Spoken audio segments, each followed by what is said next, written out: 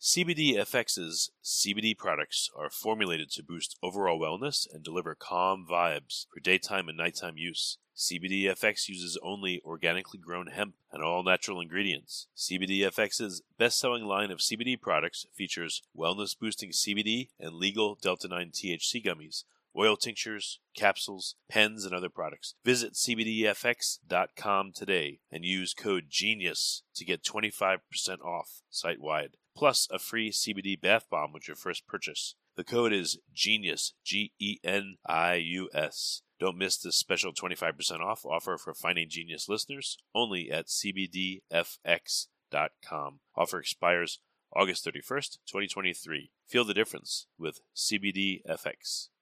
Forget frequently asked questions, common sense, common knowledge, or Google. How about advice from a real genius? 95% of people in any profession are good enough to be qualified and licensed. 5% go above and beyond. They become very good at what they do, but only 0.1% are real geniuses. Richard Jacobs has made it his life's mission to find them for you. He hunts down and interviews geniuses in every field: sleep science, cancer, stem cells, ketogenic diets, and more. Here come the geniuses. This is the Finding Genius Podcast with Richard Jacobs.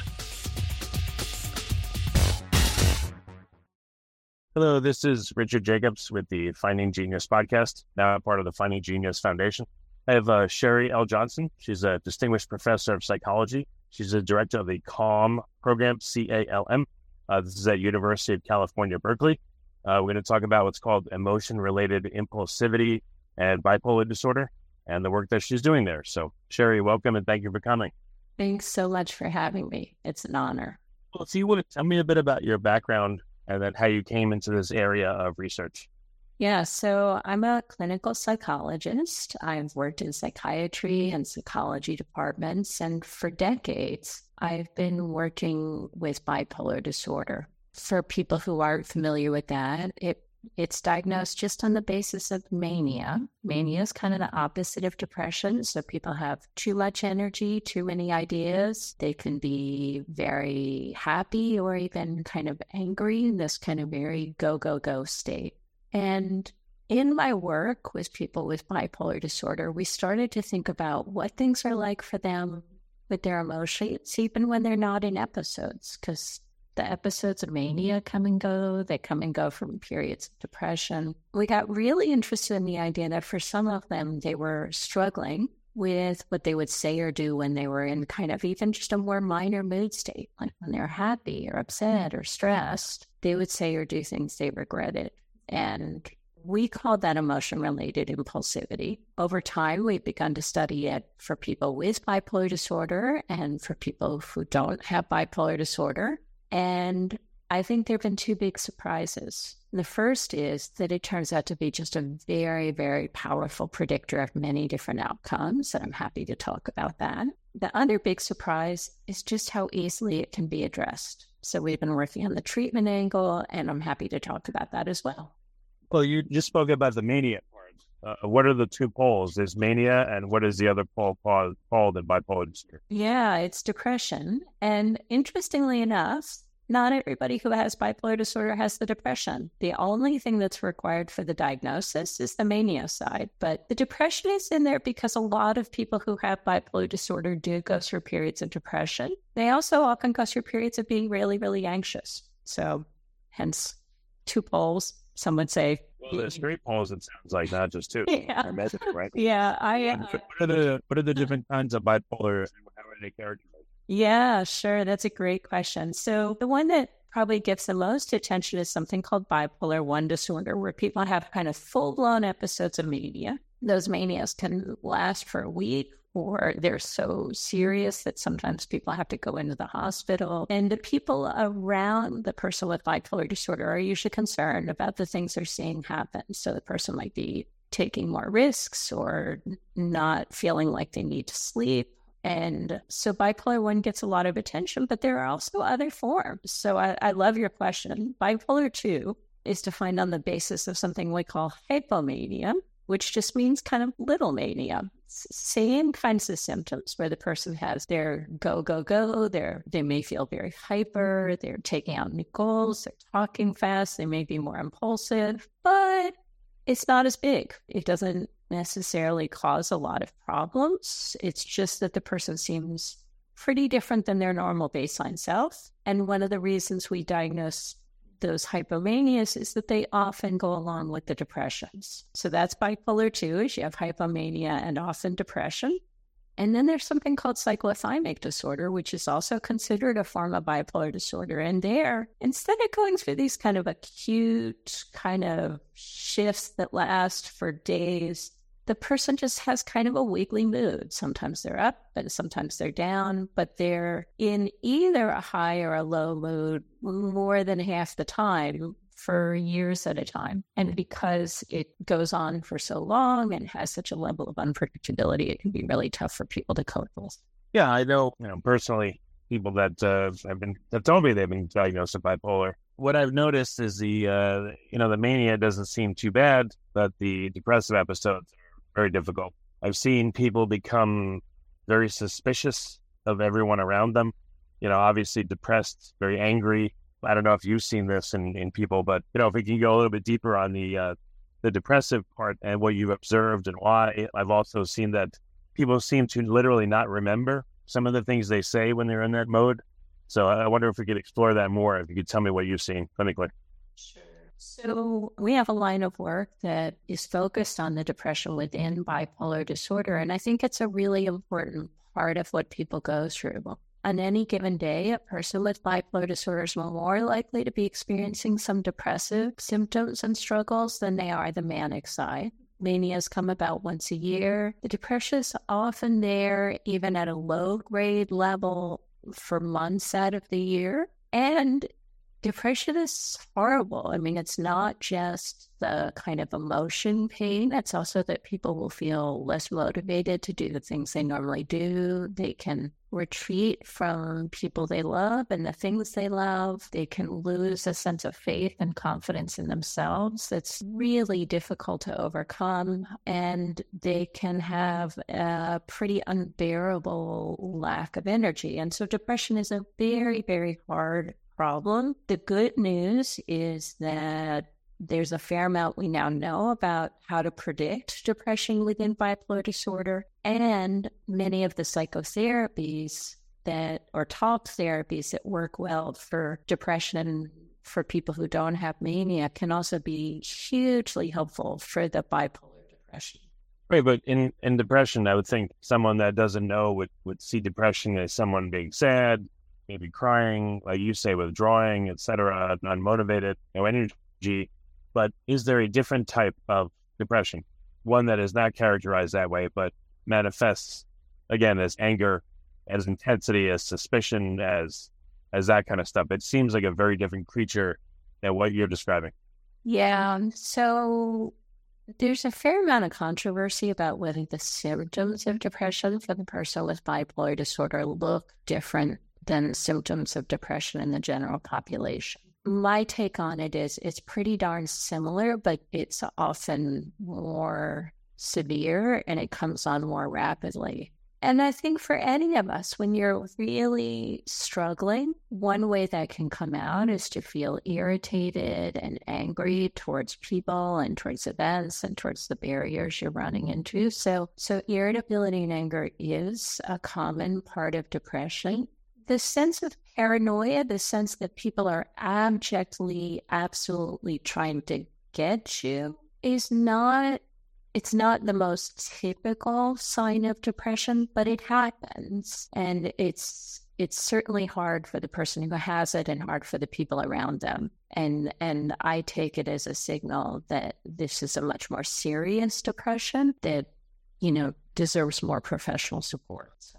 CBD-FX full-spectrum and broad-spectrum CBD products are formulated to boost overall wellness and deliver calm vibes for daytime and nighttime use. CBD-FX is offering our listeners an exclusive 25% off, which I think is very generous, plus a free CBD bath bomb with your first purchase when you use the code GENIUS. Don't miss this special 25% off offer for Finding Genius listeners only at cbdfx.com.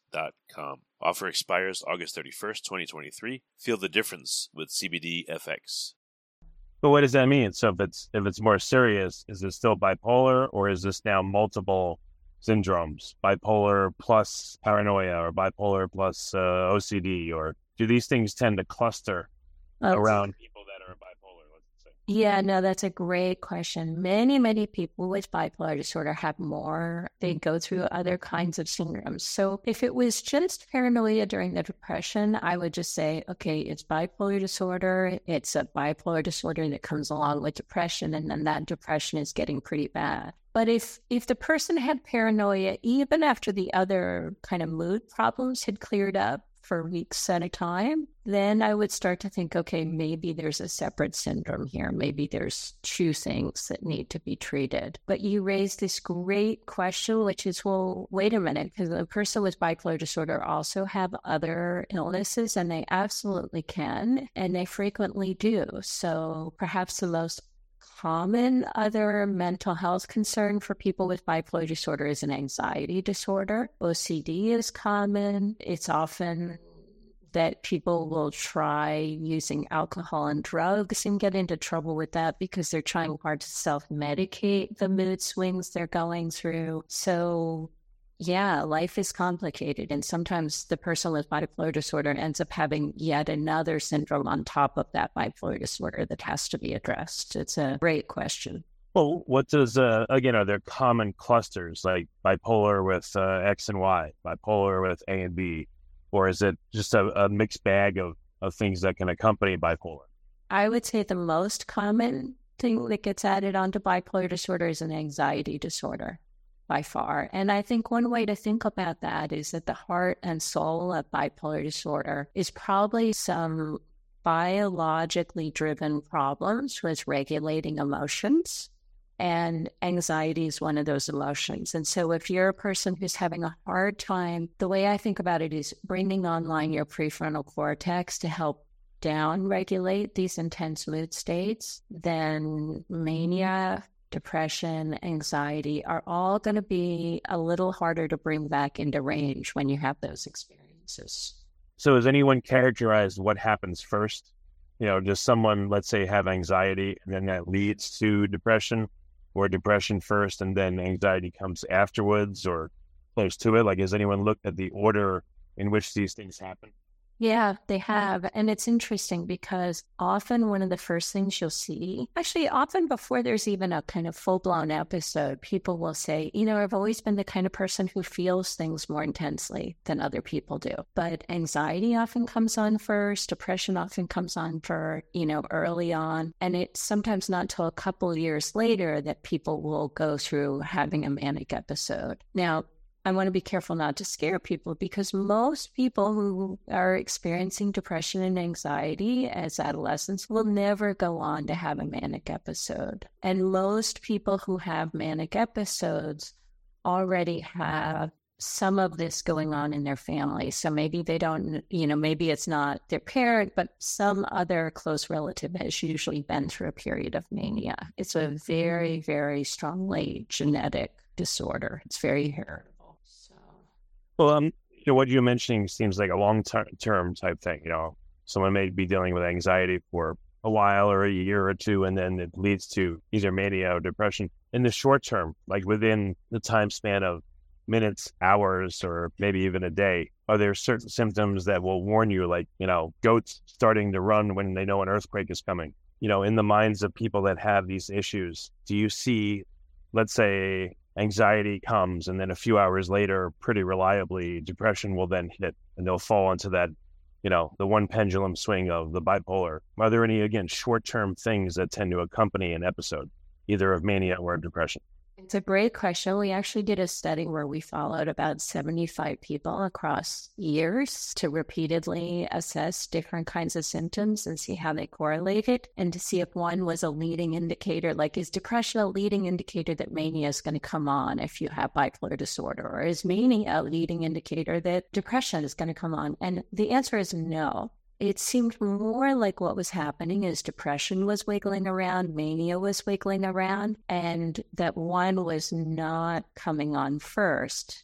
Now, that doesn't mean people can't get early warning signals. And what we often work with people on is the idea of really knowing the full set of ways that, or the full set of manic symptoms and what those might look like, so that people can be thoughtful about recognizing those early. Because the earlier people can recognize them, then it's likely they're going to have a better treatment response if they kind of get their medications adjusted, say, in that first couple days of an episode. But they can also kind of rein that episode in before it gets as serious and might create as many troubles for them. What about, again, I don't know if you've seen this, but there's two things. One, I've heard what's called the voice. People that have, not everyone, but it seems like a certain number of people that have depression, bipolar, whatever it is, they're hearing a voice in their head saying, negative things, either about themselves or about other people. Have you heard of this phenomena, and how often does it accompany, bipolar or other mental problems? Yeah, it's a great question. So I think the voice can take a couple different forms. I think it's pretty common for most of us. I don't know, I was baking bread this morning, I burned my bread, and I go, Sheri, how could you do that, right? That's one form of a voice. But there's another form of a voice that's much scarier, where the person actually thinks, that voice isn't inside my head, that I hear a voice of another person, and other people can't hear that voice, or they can't see what I'm seeing, but it feels terrifyingly real. So that would be a hallucination, when it feels like it's outside of you, it's another person, it's a voice that's not from inside your mind. And during episodes, during kind of full-blown people being in the middle of a mania or depression, I would say that about 10% of people will have something like a hallucination. Well, I understand, right, hearing voices, but it seems like there's a spectrum, a continuum. Like you said, you made the bread, you said, oh, Sheri, why'd you do that? But some people, and I'm not blaming you at all, by the way. So some people, though, the voice is a lot nastier and more sinister. You're terrible, kill yourself now, whatever, that kind of thing. And I know this because I've spoken to people that have literally said what the voice told them. Or you can't trust that person. They're going to blah, blah, blah, blah, blah, whatever it is. They're not hearing it necessarily outside of themselves, but their internal voice is, orders of magnitude more negative than, let's say, yours was with the burning the bread. Yeah. Yeah. No, so I think of that as part and parcel of what happens with depression for the most part. So, depression comes along with incredibly terrible ways of thinking about yourself, the world, just a very pessimistic, critical stance for a lot of people. And the more that that's there, the harder it is for them with their depression. And there are some techniques around for really focusing on that.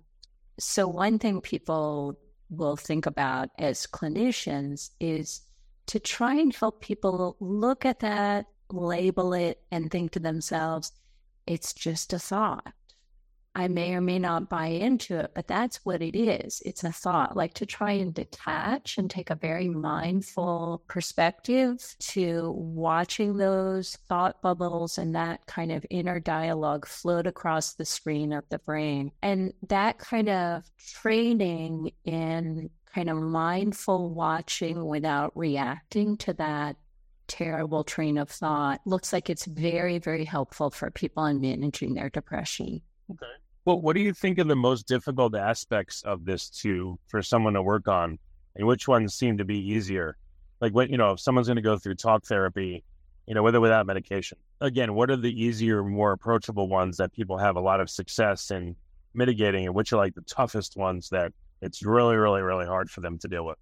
I think it's really hard initially to kind of buy into the idea of having bipolar disorder. I teach a lot of undergraduates, and I always ask them to imagine that one day they wake up and they go through an episode where they do things they would have never done in their regular life. And some of them may be embarrassing. Some of them may be very different judgment. Maybe they wake up and they're more reckless, they're more sexual, they're more impulsive, and they do and say things that they would have never done in their regular life. And then somebody says, okay, that was a manic episode and it could happen to you again. I think that's terrifying. And I think for most people, it's going to take a fair amount to kind of wrap your head around that and move from kind of wanting to just not believe it to taking that kind of growth perspective that says, all right, I'm going to get medication. I'm going to learn every skill I can for picking up on the episodes, for avoiding the triggers.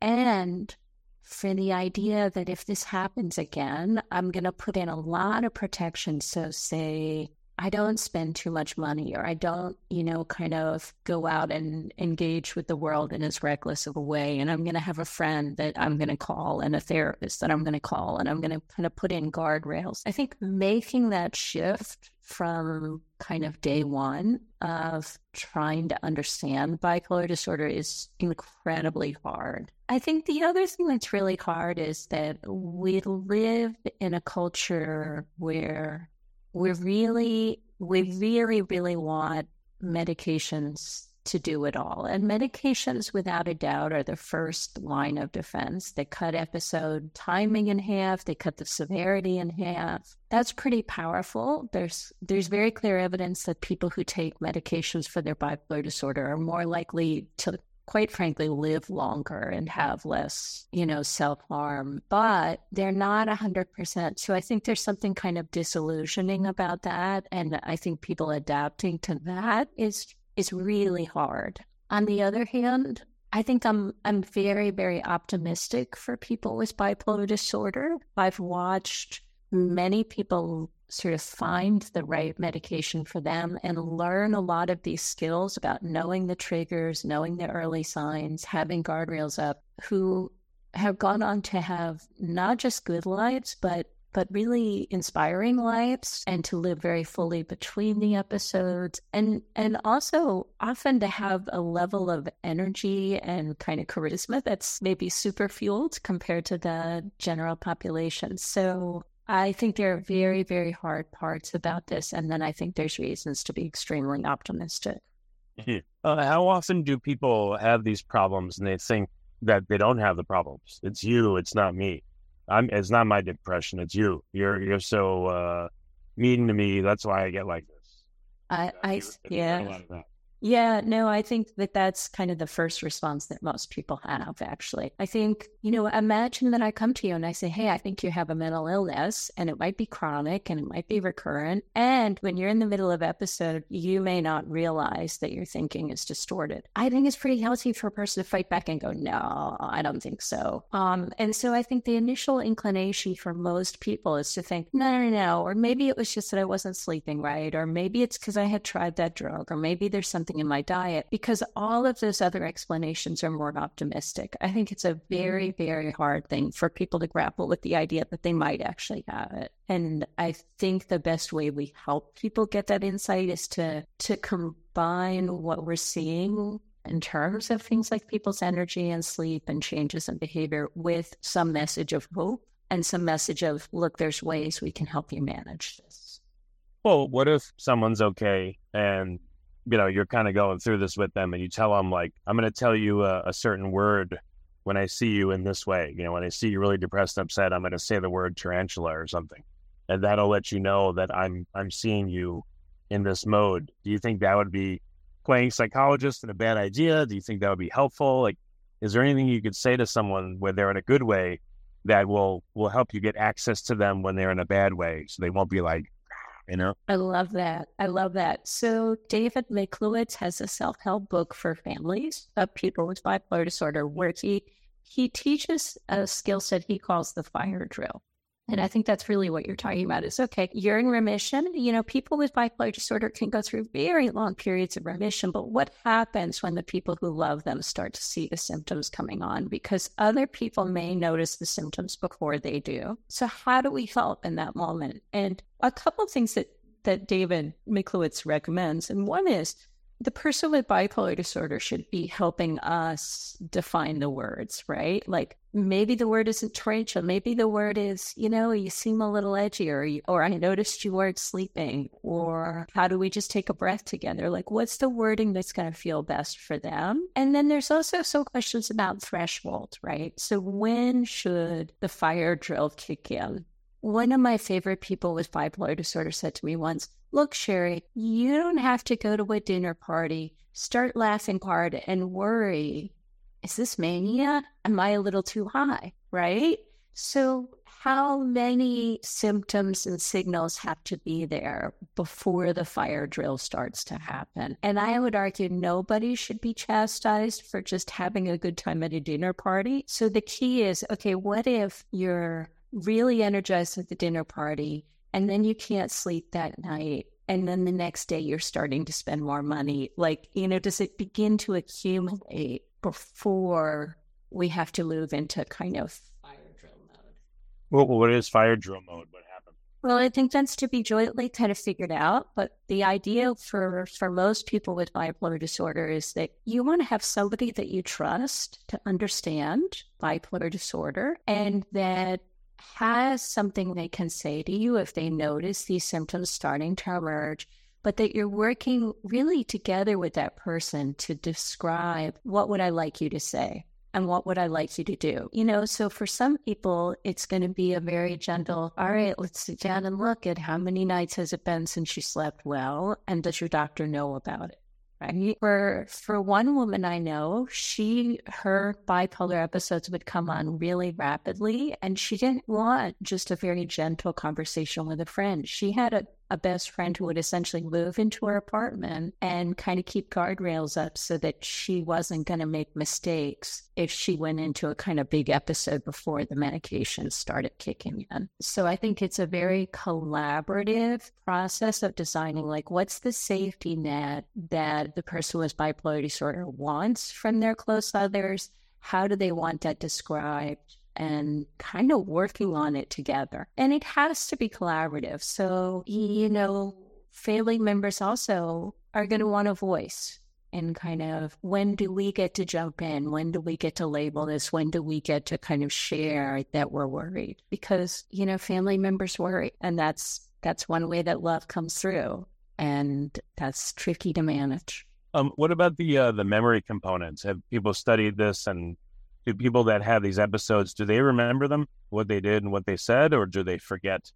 No, that's fascinating. I have often had the experience of working with people who don't seem to have a very good memory of what happened during an episode. And, when I first saw it, I thought, oh gosh, they're just uncomfortable talking about that episode. And who wouldn't be, like I'm not gonna push, but I've seen it in people who actually are pretty comfortable talking about symptoms. And I think something does interfere with memory consolidation when the episodes are really big. I don't think we have a great science to understand that. Outside of bipolar disorder, there are a lot of people working at the kind of science of what happens with things like high levels of cortisol and norepi and other neurochemicals and neurotransmitters to memory. But I've never seen that really carefully applied to the bipolar episodes. And part of that is it's really hard to study people in complex biological protocols when they're really in the middle of episodes. It's hard to get the data. Yeah, I was going to ask you, the biomarkers, as a cohort been able to be put together where, they agree to get their blood drawn when they're manic, when they're normal, when they're depressed, to see what biomarkers may or may not pop up? Yeah, no, there's really, there are some very interesting neuroimaging studies. One of the models that's out there, and it's not perfect. Scientists are still working on improving models, and there's some exciting new science happening on that front. But one of the models is that bipolar disorder may be related to changes in the way dopamine receptors of the brain are working, and that there may be fluctuations in the function of the dopamine system. So dopamine is a neurotransmitter that is really involved in motivation to pursue rewards and good things. And when dopamine is really high, it tends to amp up energy and many, many other things that do tend to be act up when people have mania and current manic symptoms. So that's one model, is that this is related to fluctuations in how dopamine is functioning. No, but no one's yet identified specific biomarkers, spikes in this, that, or the other, temporary depressions and this, that, or the other that accompany mania or depression. I don't think we're at a point where we could sort of reverse engineer, where we could take a blood test or a brain scan and say, golly, look at that person has mania right now. It's not that precise that we can use it for identification. There's a lot of work going on with using something called the actigraphy, where we put a wristband on you and we measure every movement you make. And you can use that to look at just how active somebody is, but also what are the kind of day-night rhythms of activity. And those profiles have a little bit of ability to kind of predict changes in mania. But again, it's not lockstep. What we see, though, is as people move towards mania, they tend to be more awake at night and less less active in the middle of the day. So sort of more sluggish relatively in the middle of the day, and then more awake at night. And that when we see that profile emerging, that can help us understand who might be moving towards a manic episode among people who have bipolar disorder. Okay. Where do you think the research and the treatability is headed?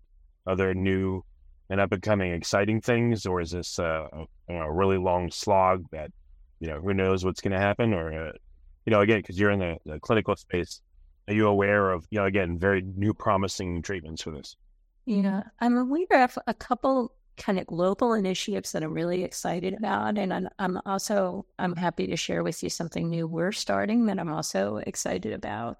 I think at a global level, there's a brand new foundation for bipolar disorder that is actually a group of entrepreneurs who've been very successful, but also who tend to have this in their family, have come together to form an initiative called BD2, which is funding groundbreaking work on bipolar disorder. So they just released their first wave of grants, and I think that's going to really help with the momentum for the field, because they're interested in kind of funding things that are more innovative and have the potential to kind of really make a difference. So I see BD2 as a very, very exciting shift in the field. I've also been really excited to see there's a group out of Australia that's bringing together people invested in early intervention. So what do we do for somebody who's adolescent with bipolar disorder? They've been bringing together people worldwide who are passionate about that question and getting them to collaborate and thinking about how are we going to tackle this. So I also think that is a huge game-changing kind of approach here. I haven't seen either of those things during my time in the field. So both, I think, are so promising. And then at a personal level, we just got funding. We got a 5-year grant from a group in England called the Wellcome Trust to test a very different approach. We're testing something that'll be an add-on to medication, but it's based on, there's a growing understanding that whatever's happening with bipolar disorder, there's something probably built into the genetic vulnerability that's very related to other health indices. So people with bipolar disorder from early ages and even their family members who don't tend to have bipolar disorder show a lot of problems with things like sleep and day-night rhythms and diabetes and heart health. What we would think of as being the fancy words for those are metabolic and circadian problems. So maybe that's part of the vulnerability. It's not there for everybody, but the worry is that when those things are there, they can predict worse bipolar disorder over time, that the people who have that seem to struggle with their symptoms more over time. And so while the medications are very helpful in trying to target directly the mania and depression, there may be these other things going on that we also need to grapple with. And so we're just starting a new study where we're going to be looking at what happens if we help people with dietary interventions that help what we would call those metabolic and circadian problems. Can we help address those on top of the medication? And in doing that, will we be able to see some benefits for health and stability and wellness for people with bipolar disorder? Yeah, what about microbiome? Has anyone tried to correlate that with the severity of an episode, let's say? Yeah, no, there's a lot of research going on in microbiomes. My understanding is they're pretty darn complex because they're just, thousands of things to consider about the microbiome. So I think we're at the early days. And I think that field is developing more rapidly around things like depression and anxiety, where you can get larger samples than sometimes it is in bipolar disorder, because bipolar disorder is more rare than anxiety or depression are in the general population. But I think that whole set of questions is going to be very hot over the next 10 years. So, Okay. Well, what are some resources for listeners that, they themselves may have a problem? They may have family members, other people they care about that have a problem. What can they do? You mentioned David Miklowitz's book.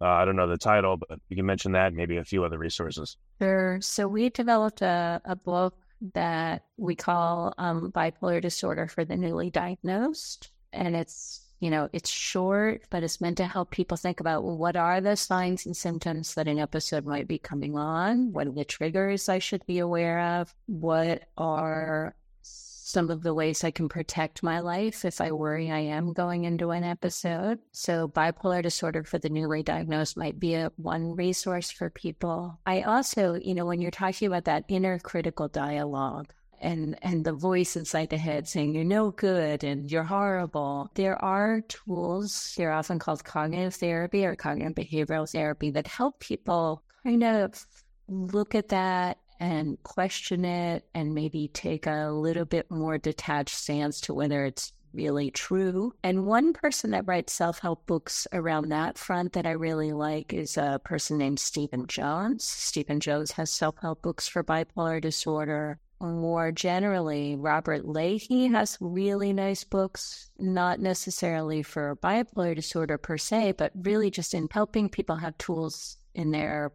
kind of toolkit for addressing things like worry and anxiety and depression. He does a really beautiful job of bringing the best of what we know scientifically to self-help books written for lay people. So I think any of those are, all things I highly recommend and have often mailed to friends and family members that I think are struggling. So. Okay. Well, that's great. Well, Sheri, thank you so much for spending this time.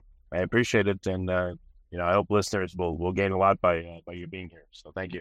Thank you so much. Great questions. And I hope it'll be helpful for people too.